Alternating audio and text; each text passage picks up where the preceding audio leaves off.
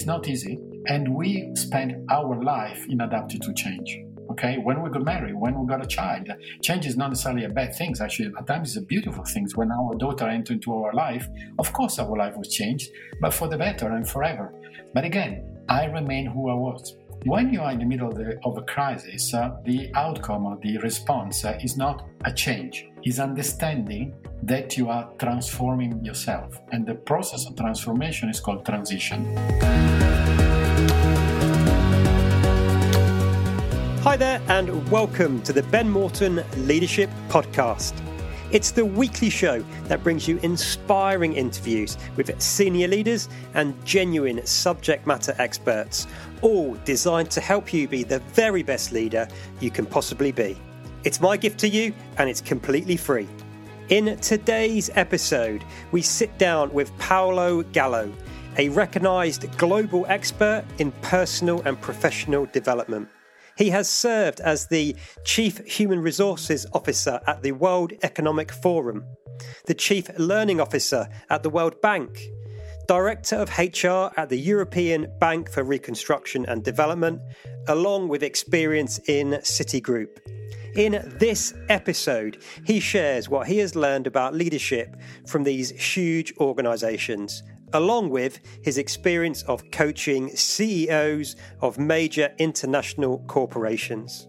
More specifically though, in this episode, you will learn why Paolo believes a crisis is just like Easter, Paolo's top success tip when stepping into a new leadership role, how to transform yourself into a great leader and the very best version of yourself, and the 3 most common leadership success factors that I've spotted, having now recorded over 148 episodes of this podcast. Plus, lots more. So folks, that is enough of an introduction, and let's dive right in. Please enjoy my conversation with Paolo Gallo.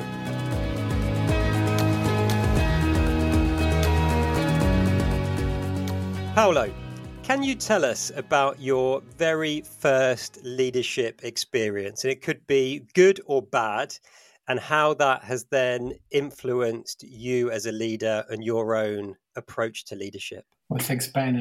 I don't know if it's going to be a good or a bad one, but it's worth mentioning. When I started university, a few weeks into my first year, I recall there was the election for the student representative, and there were only 3 political parties. So one was on the extreme right, and I can't stand these guys. One was on the extreme left, and I can't stand this guy either.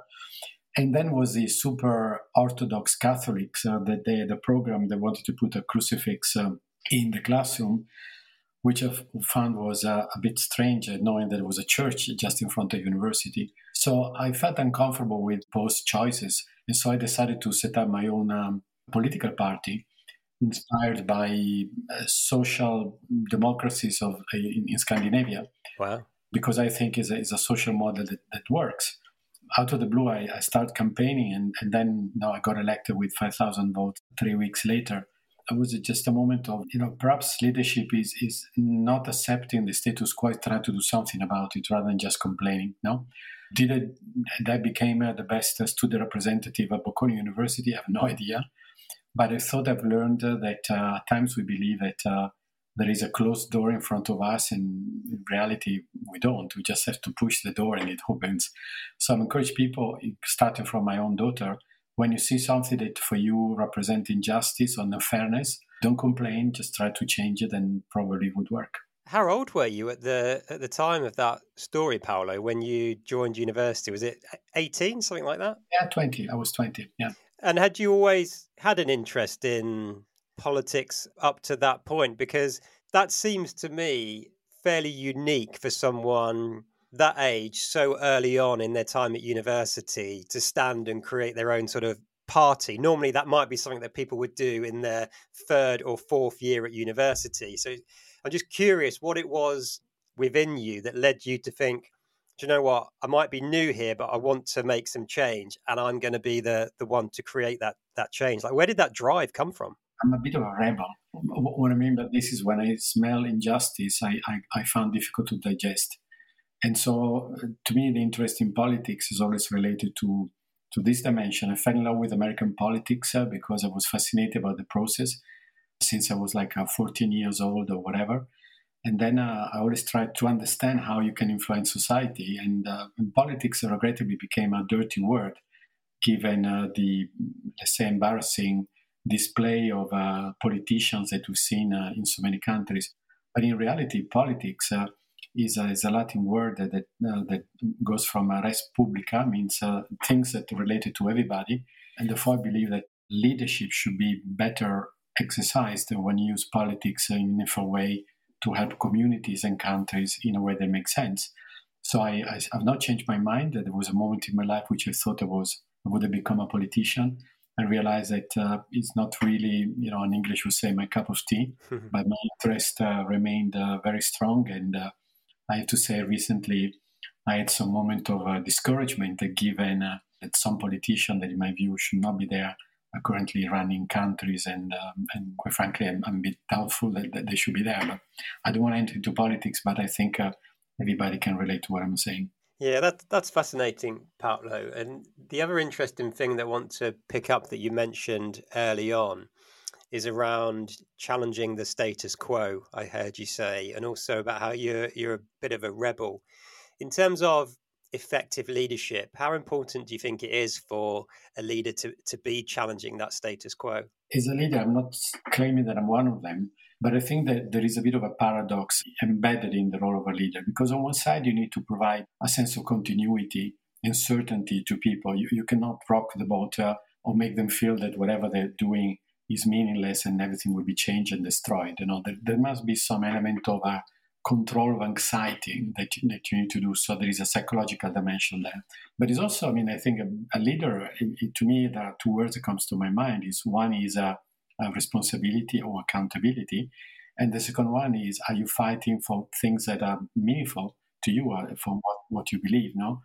For example, I've been director of human resources in 3 organizations, and I always try to introduce policies or rules that to me made sense. And I'll give you an example where, the World Bank, we fought hard to introduce what the policy was called AWS, Alternative Work Schedule, which we said, okay, if you commit to work focused on your job for 9 hours per day, every other week, you don't have to come at the office on a Friday. And people thought that this proposal was absolutely ridiculous, outrageous, crazy. But when the World Bank introduced this policy, absenteeism was reduced by 3/4, the productivity increased, and the revenues and the volumes of the World Bank increased by 30%. So because I know that when your mind is free and you can focus on your work, you do a great job.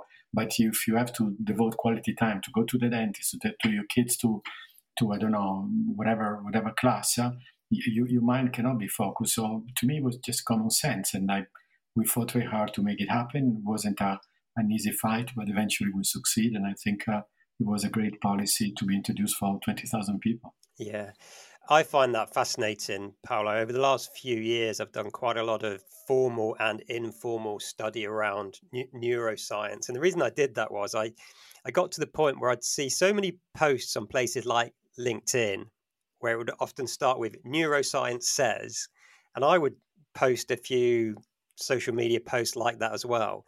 And I suddenly started to question, well, is that really what the neuroscience research is saying? Or is there a lot of sort of half-truths and massive oversimplifications of things? So I really started studying it. One of probably the most useful things I learned doing that was about something that a brain region that neuroscientists call the default mode network. So it's the part of the brain that gets activated almost when we're not doing anything. So maybe when we are driving our regular commute, maybe standing in the shower, swimming lengths in the swimming pool, almost when our brain goes into idle mode, this default mode gets activated. And it's the part of the brain that we use for unconscious problem solving. It's where a lot of creativity comes from. It's where we make sense of our own emotions and how we relate to other people. So we can call that team dynamics, right? Now, the fascinating thing is that default mode network is suppressed or literally turned off when we are using what we call the central executive network, which is the mode most of us use for nearly every task at work when we're planning, doing some analysis, decision making. So that neuroscience is actually the science behind things like the 4-day working week. Because in your example there, that time you gave off people where they got the 3.5-day weekend every other week, actually that's allowing the default mode network to get activated. So they'll come back to work the following Monday, not only better rested and more focused, but their brain will subconsciously have been processing all sorts of work-based challenges. They come back in and suddenly they've got the answers. It's such a powerful piece of applied neuroscience, I think. No, Ben, I'm glad you bring this up, because I'm, first of all, like you, I'm absolutely fascinated. And also as a coach, I usually ask my clients, what do you do when you don't know what you're doing? It's fundamentally is how you fill the space that is not filled. And that gives you a sense of where your brain and where your interests navigate, and give you also a sense of what you're particularly good at. So I'm totally on your side on this fine. And the second one in my book, when I describe the crisis game then is a pre-work that allows you to work on the reinvention game. And the reinvention game is not defining a business model. It's a lot to do about searching inside yourself and reading the sources of energy, what you actually like. So to me, I keep on saying it's not only a brain issue, it's all a heart and a guts issue. Yeah. And being able to read these three elements of decision making.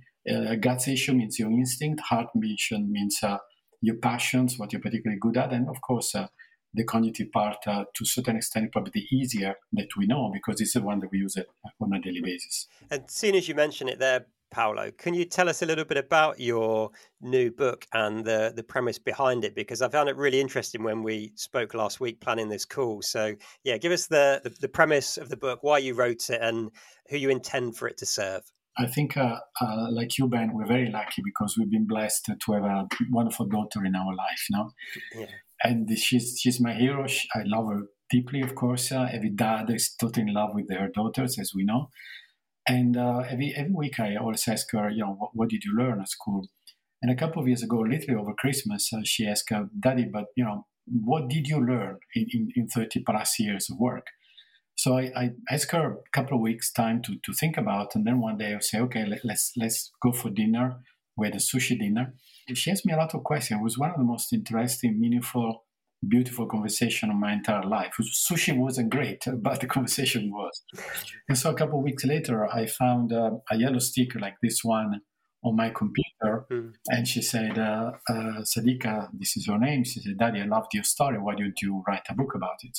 Wow. And so that's why I wrote this book. But fundamentally what I told her, I said, yeah, it's true that I've been head of HR. I do coaching. I give presentation. I met 1,000 people. Probably it's a bit of an understatement. Really, really, so many people in so many different countries.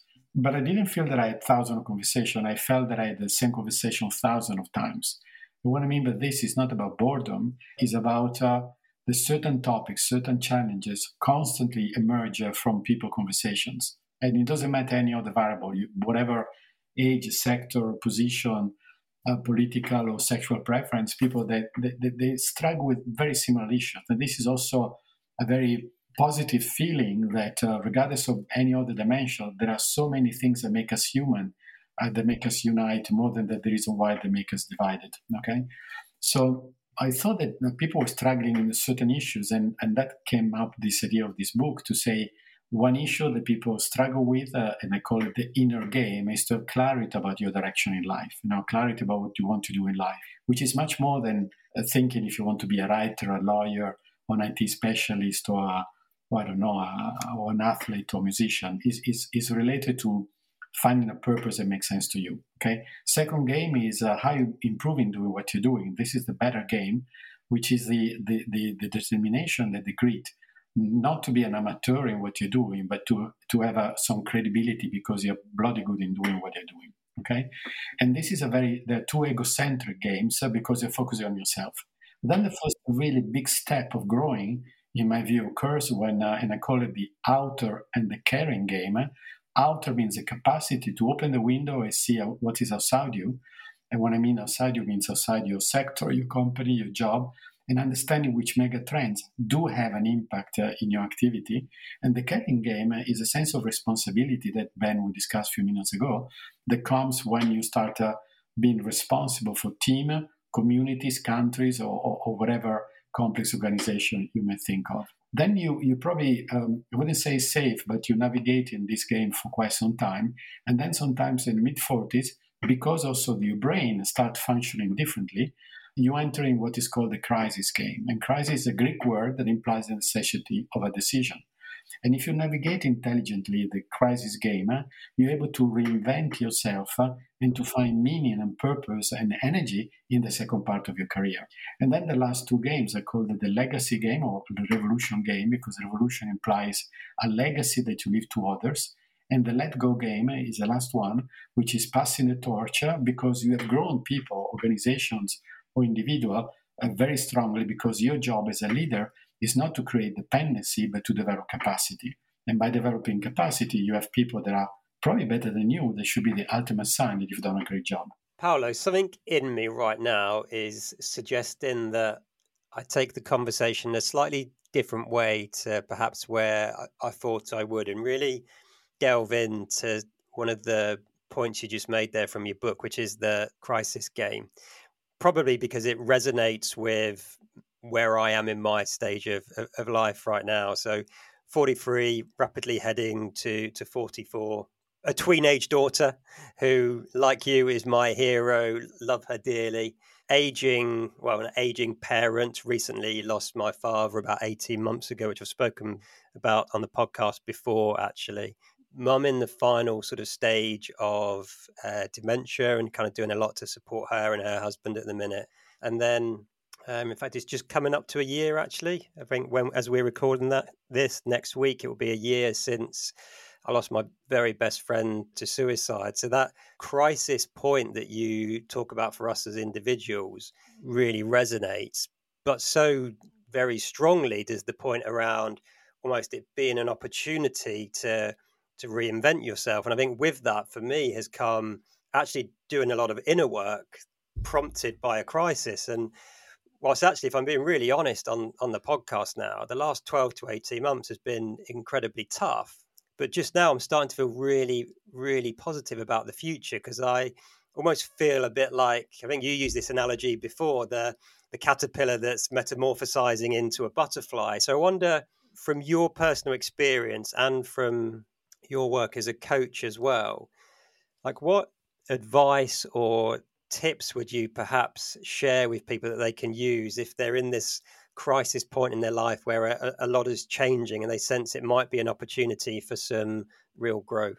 Well, first of all, Ben, thank you for sharing not just the concept, but also the content of your crisis, which is, to me, vulnerability is a huge element of leadership.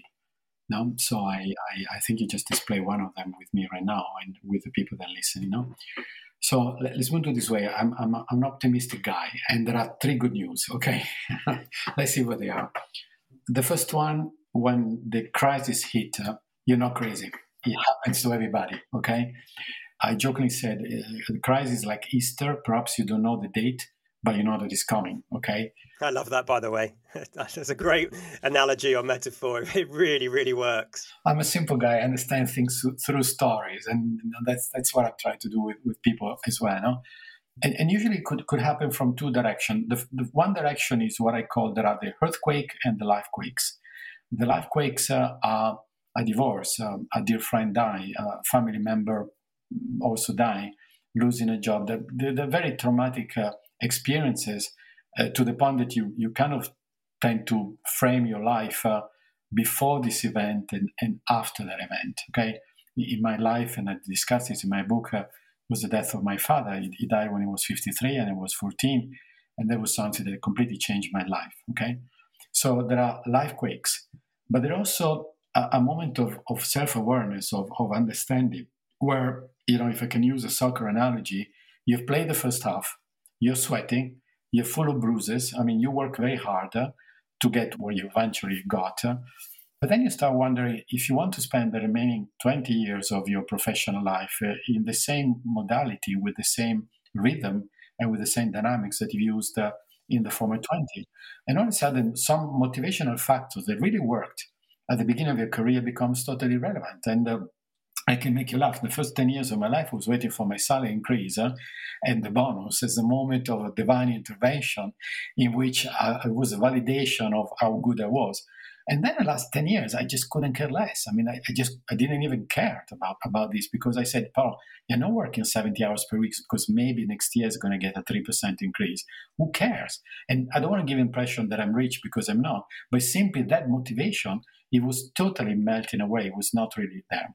So the first good news is this moment occurs to everybody. And the second good news, if you understand that that moment has come and you give yourself a certain period of time, you can manage the process of transformation in an effective way. I don't have a statistic in my mind or study, but based on my 20 years experience as a coach, it's something that takes between 1 to 2 years. So it's not something you can accelerate and have it solved within a week, but it's not something that you give yourself 10 years time to solve it. So probably 18 to 24 months is about right. And in that moment, you go through the process. What I did notice, and I'd explain this, is probably what was the most difficult chapter to write in this book, is what's happening in people's mind when you enter into a crisis. And I noticed there are 4 kinds of responses. And I'm encouraging people to say, please evaluate which one is the most meaningful to you, okay?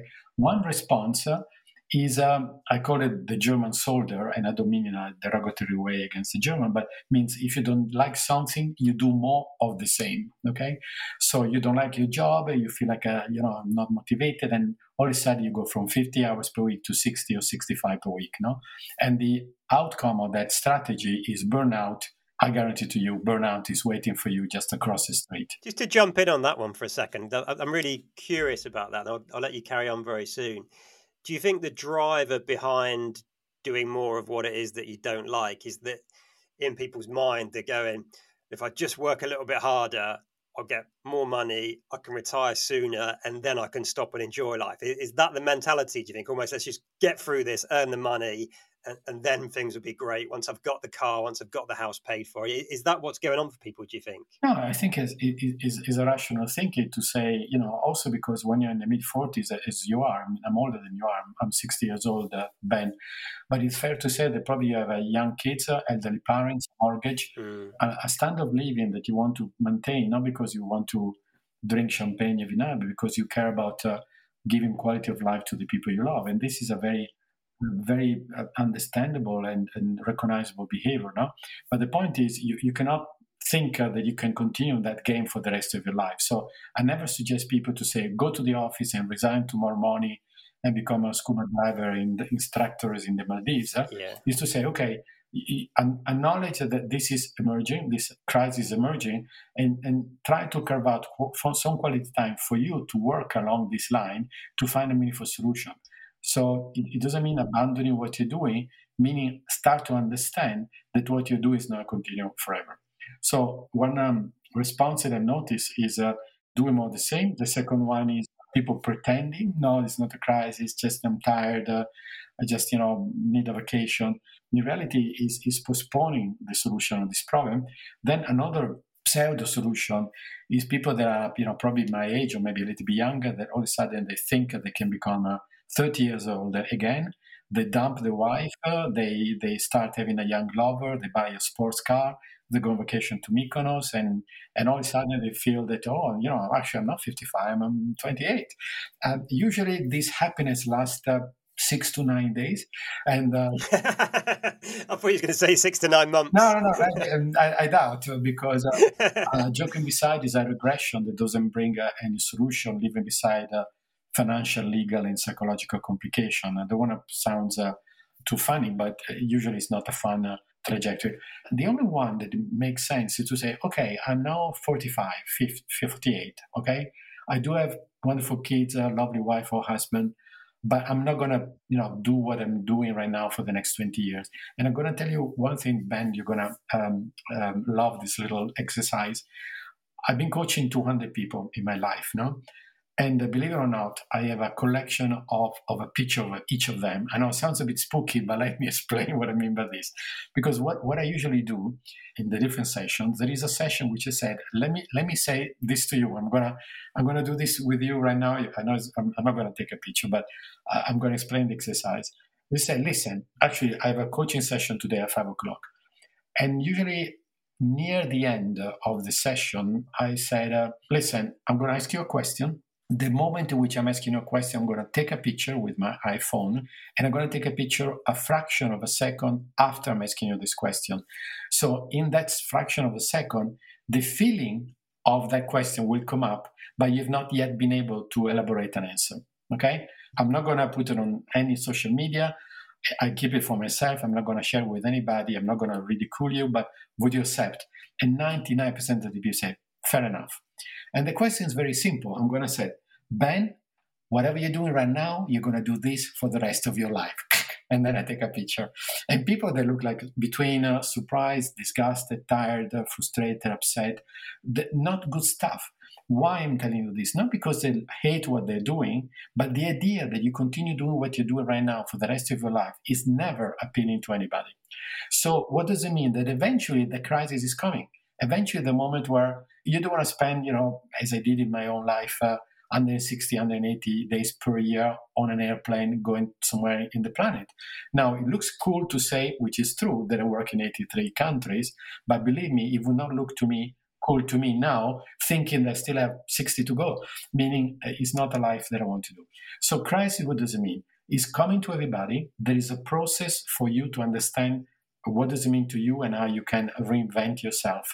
I'm encourage people not to deny that this crisis is there, not to regress, not to continue doing what you're doing with more emphasis, because this is usually a recipe for burnout. Is simply acknowledging that there is a challenge that you have to face. Give yourself a reasonable time frame, carve out quality time to work on you, and that's the reason why I wrote this book. And then eventually, if you are helped by a good coach, or at least you have some good mentors that can help you out, within 1 to 2 years, you should have clarity of what you're going to play in the second half of your game. I love that, Paolo. And again, I want to dive in and ask you a few specific questions here so we can make this really practical for people listening. Actually, first of all, before I say that, it's really interesting that you chose to use this word crisis and elaborate on it in your book. Because if I think back to my childhood, so I was born kind of 79, so the bulk of my childhood I remember was the 80s, the early 90s. One of the things that I remember my parents talking about a lot then was, if the video was on for everybody watching this, I'd do the sort of air commas on it, but it was the midlife crisis. There was almost a joking phrase back then that, he's having a midlife crisis. And it was often because of things you've spoken about, where they've gone and bought the sports car or whatever they've started doing. So it was a joke. Many of those jokes, I think, as you've proved from your coaching and as you've written about in the book, they're jokes because they're actually truisms, right? And I think it probably is around that period for many people of 40s to 50s because of the reasons we've shared, right? If you're blessed to have children, they're getting to an age where they maybe need you more. Many of us will find ourselves in a senior job, perhaps with aging parents that we're also looking after. So you do almost get squeezed from both sides is how I picture it. So it is very true, this joke about the midlife crisis, I think. I'm 100% with you that part of the solution comes from sort of doing some of that inner work as you describe it. But I'm curious, what does that actually look like? What are some of the practical things when we talk about doing the inner work or working on yourself? What might people be doing? And the reason I say that is, as passionate as I am about leadership and personal development, there was a big 4-day leadership conference I went to in Canada every December for 4 or 5 years in a row. And one of the big things they spoke about was doing the inner work. And I would nod and agree, and I would do some things as a result of that conference. But I never quite got to the stuff that would have been truly transformational, which I probably have got to now. So what does that look like? What are some of the things people could do to really get to know themselves, to improve and do what you call the inner work? Without sounding academic, people need to understand there is a fundamental difference between managing change and managing transformation. These are completely different things, okay? Managing change implies the need of adaptation, okay? For example, I lived in Italy, in the United States, in UK, in Switzerland. I lived briefly in Kenya, in Brazil, in Thailand. We moved houses. When you something, or you change your job, you change your company, you change your role, you change your organizational setting, and change management is not easy. And there is a discipline that even in university that helps you to understand change. But fundamentally, change requires mental flexibility and adaptation. Okay. And again, I'm not saying that it's easy, but it's something that is under our skin. We kind of internalize it. When this moment of crisis comes, people confuse this crisis with I need a change. What I mean by this is, let's say you work for JP Morgan, you have this crisis and you resign and you do the same job at Citibank. And after 6 months, you say, gee, that's I'm exactly where I was before. Yeah. Maybe with an extra bit of money, but fundamentally, you have not managed at all a transition. You just manage a change. So the first point to say, change is not easy, and we spend our life in adapting to change. Okay, when we got married, when we got a child, change is not necessarily a bad thing. Actually, at times it's a beautiful thing. When our daughter entered into our life, of course our life was changed, but for the better and forever. So I'm so glad that the change occurred. But again, I remain who I was. When you are in the middle of a crisis, the outcome or the response is not a change, is understanding that you are transforming yourself. And the process of transformation is called transition. Transition, transire in Latin means to go to another place. Okay? So what does it mean, transition? Transition means that you have become different. That what motivated you maybe in your 20s or 30s are no longer motivating you in your 40s or your 50s. Something that you find meaningful or important or relevant is actually no longer there. You also need to let go of few things. And I give you maybe a practical example. I set up a group with the head of HR of international organizations. No? And I set up that group, I can tell you, in 2003 in London when I was head of human resources for a European bank. And for a good 16 years, I was chairing that group because I found it, I created it. Then I left the World Economic Forum and they have a meeting and I wasn't even invited. 10% of me, I was really upset to say, shit, they didn't invite me. I mean, these guys, I created the damn thing. Yeah. But then I realized, hold on a second, Paolo, you have decided to do something different in life, okay? And therefore, let go certain elements that belong to your former self should come as normal. It's like, you want to get married, but you still want to date girls. It doesn't work that way. Okay? It really doesn't work. You cannot pick up what you like about your former life and bring it to the new one. So this is, to me, is incredibly important, which is understanding the difference between managing a change and dealing and managing a transformation of yourself. The first one, you have to adapt. The second one, you have to transform. When you understand the transformation, you also understand what you have to let go, what is not part of your personal or professional life anymore. There is a moment of sadness because when you let go certain things, there is a moment of sadness, but it's like moving houses. The day where you move, you're probably sad, but as you build a new house in a new place, the energy of building something that is closer to you overcome by far the sadness of what you left behind. So this links me nicely back to something else I thought we might discuss, Paolo. And you talk about here, or you was just talking, about letting go of things as part of a transition.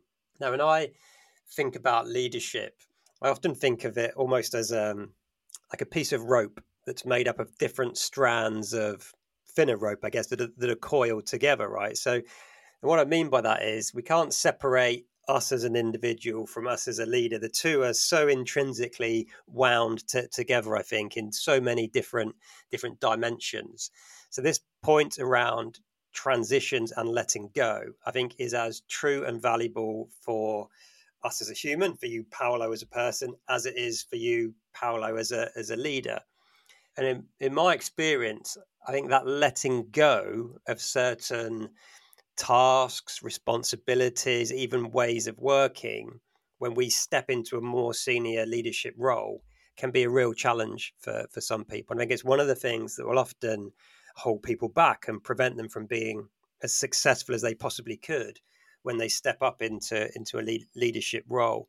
I just wonder, what's your experience of that from kind of being employed and now working as a coach, and what tips would you maybe suggest to leaders to help them successfully make that transition when they step up, and working out what things to let go of? Perhaps there are two distinct moments that I think is worth reflecting upon. The first one, again, I've been head of human resources, and I've been in panel promoting people to managers and then director or vice president for 20 years. And what is a common mistake that I've noticed? And what is a rookie mistake the newly appointed manager do? And usually try to prove they are better than everybody in their team. And when in reality, the job is actually to make sure that the people in the team are better than them. So they're completely missed. No? And what I mean by this is, they put like 80 hours per week. They're working incredibly hard. They want to prove everybody's wrong. They want to prove they're very good, the first one to come, the last one to leave. And this is commendable from a certain standpoint. But in reality, your role as a leader is to make sure that the people that are working with you are growing, and because they're growing, they produce meaningful results for the organization. And I realized this when first time I was appointed as an HR director. My team wasn't huge; it was 40 people. But all of a sudden, I realized that even if I would have left at midnight and starting at 6 o'clock in the morning every day, the additional effort that I would have put would have been still a fraction of the additional value that I would have been able to bring if only I would have been able to motivate the people working with me, not for me, with me. So that's, to me, is a rookie mistake. When you fast forward and you're now probably in your early 60s or whatever you're about to leave, the mistake is different, because people by then usually they've learned that it's not anymore about proving that you're better. But letting go means literally passing the torch to somebody else. And what I mean passing the torch doesn't mean abdication, doesn't mean you become irrelevant. It means that you've proved your worth because you grew up people that are better than you are. Ben, the two of us with our daughters, I'm so full of joy when I see that my daughter is faster than me in skiing, is better than me in playing tennis. And the same should be with the people working with you. You want to have people that eventually overcome you. And I know it sounds a bit arrogant, but I hope it doesn't come across that way. Right now, there are 13 people that used to report to me, the head of human resources. And I think of all of them in some shape or form are better than me. And that's something that gives me joy. So the last moment of leadership to me is a sign of wisdom, of maturity, of gravitas, in which you let go because you understand that what you produced, what you created is great. There is a wonderful phrase from a book that I absolutely adore called Mémoire d'Adrien by Marguerite Yourcenar, in which Adrien is a Roman emperor. And at the end of the book, this Roman emperor said, I realized that I'd been a great emperor because I was no longer needed. And this is, to me, is a beautiful phrase. Because the purpose of leadership is to develop capacity, not to create dependency. If you develop capacity, you grow adults. If you create dependency, you are similar to a drug dealers, in which people have to rely on you, and without you, they cannot operate. And this is not leadership. This is toxic manipulation of individuals. Yeah, I 100% agree. I really do believe that is one of the fundamental principles or goal of a leader, which is to grow more leaders and essentially to make yourself self-redundant, right? I remember it's about 18 months ago, maybe 2 years, I was delivering a keynote presentation. We had a Q&A session at the end, and somebody asked me, Ben, what has been your most significant leadership challenge? And I really paused to answer. Something in that moment caused me to. And I thought it would have been so easy to list off some experiences from my time in the military. And indeed, there's one particular one from the military, which is a real highlight, which speaks to your point exactly, in that it was my second deployment to Iraq. And on a 6-month deployment in the British Army, at some stage, you'll get 10 days leave to come back to the UK. Now, I'd taken mine right towards the very end of the 6-month deployment, in which time I got married and me and my wife moved into an army house because the wedding was planned before I knew I was going back to Iraq. But I'd spent a lot of time, what I'd now call coaching and developing my immediate team. And I was running all of the operations for our squadron of about 180 soldiers. I'd spent a lot of time training, coaching, mentoring my team. And it just so happened the 10 days that I was back home in the UK was the most volatile, intense period in that entire deployment. And I came back and it was as if I hadn't been away. They just managed it all perfectly without me. Now, the ego-driven leader could really worry about that. But for me, I was like, that is absolute success for me. So I get your point, but interestingly, it's kind of become a bit of a theme of this conversation. The answer I actually gave to that question when I was standing on the stage was, honestly, the biggest leadership challenge has been being a dad, because there's nowhere to hide, right? It's 24/7. Your kids are watching, listening, being influenced by every single thing that you do, good or bad. And you can't just suddenly like stop and go, oh, I'm going home now, I don't need to be the leader, because it's never ending. Like it is the most significant leadership challenge, but it's an absolute blessing and one I wouldn't change for the world. No, listen, Ben, you're preaching a converted here. I 100% agree with you. In fact, even my own LinkedIn profile, I think I wrote, I'm a dad and a husband, because this is the two jobs that I take damn seriously. I'm not going to resign in any of them. I can be fired for the second one, but I can not. And that's I hope it doesn't sound like commercial, but that's the reason why I wrote this book now, because there are thousands of books about leadership up there, articles, movies, TED Talks, you name it. That's so much. It's a very, very polluted and very congested area. Okay. When I proposed my book to the publisher, I said, do we really need another book about leadership? And the answer is no, we don't. But this is not about leadership, even if the title could be misleading. It is about growing as an individual, because what I noticed that leadership books tend to be in three categories. One category is a book that tells you what a leader should be doing. Then another category, books about leadership, that said what the leader should be. And they focus more not on activities, but on behavioral traits. And they're beautiful. Some of them are very inspirational, but they're very aspirational, and at times also difficult to reconcile. Once, for example, read a book to say you need to have a 20 years horizon, and you need to have a profitable company on a monthly basis. So which is like, it's not so easy, like to be able to do both. And then a third category is more the heroism book, in which they pick up somebody, that could be Steve Jobs or whatever person, and say, oh, this is a model, we should follow what this guy's been doing. Look how successful it's been, you should do the same.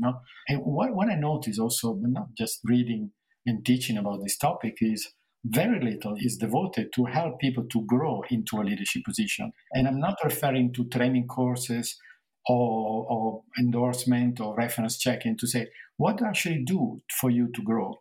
And so that book that I wrote, it simply helps people to say, if you want to be a leader, it starts with you. So it doesn't start about managing people, budget, organizational reporting, and whatever it is.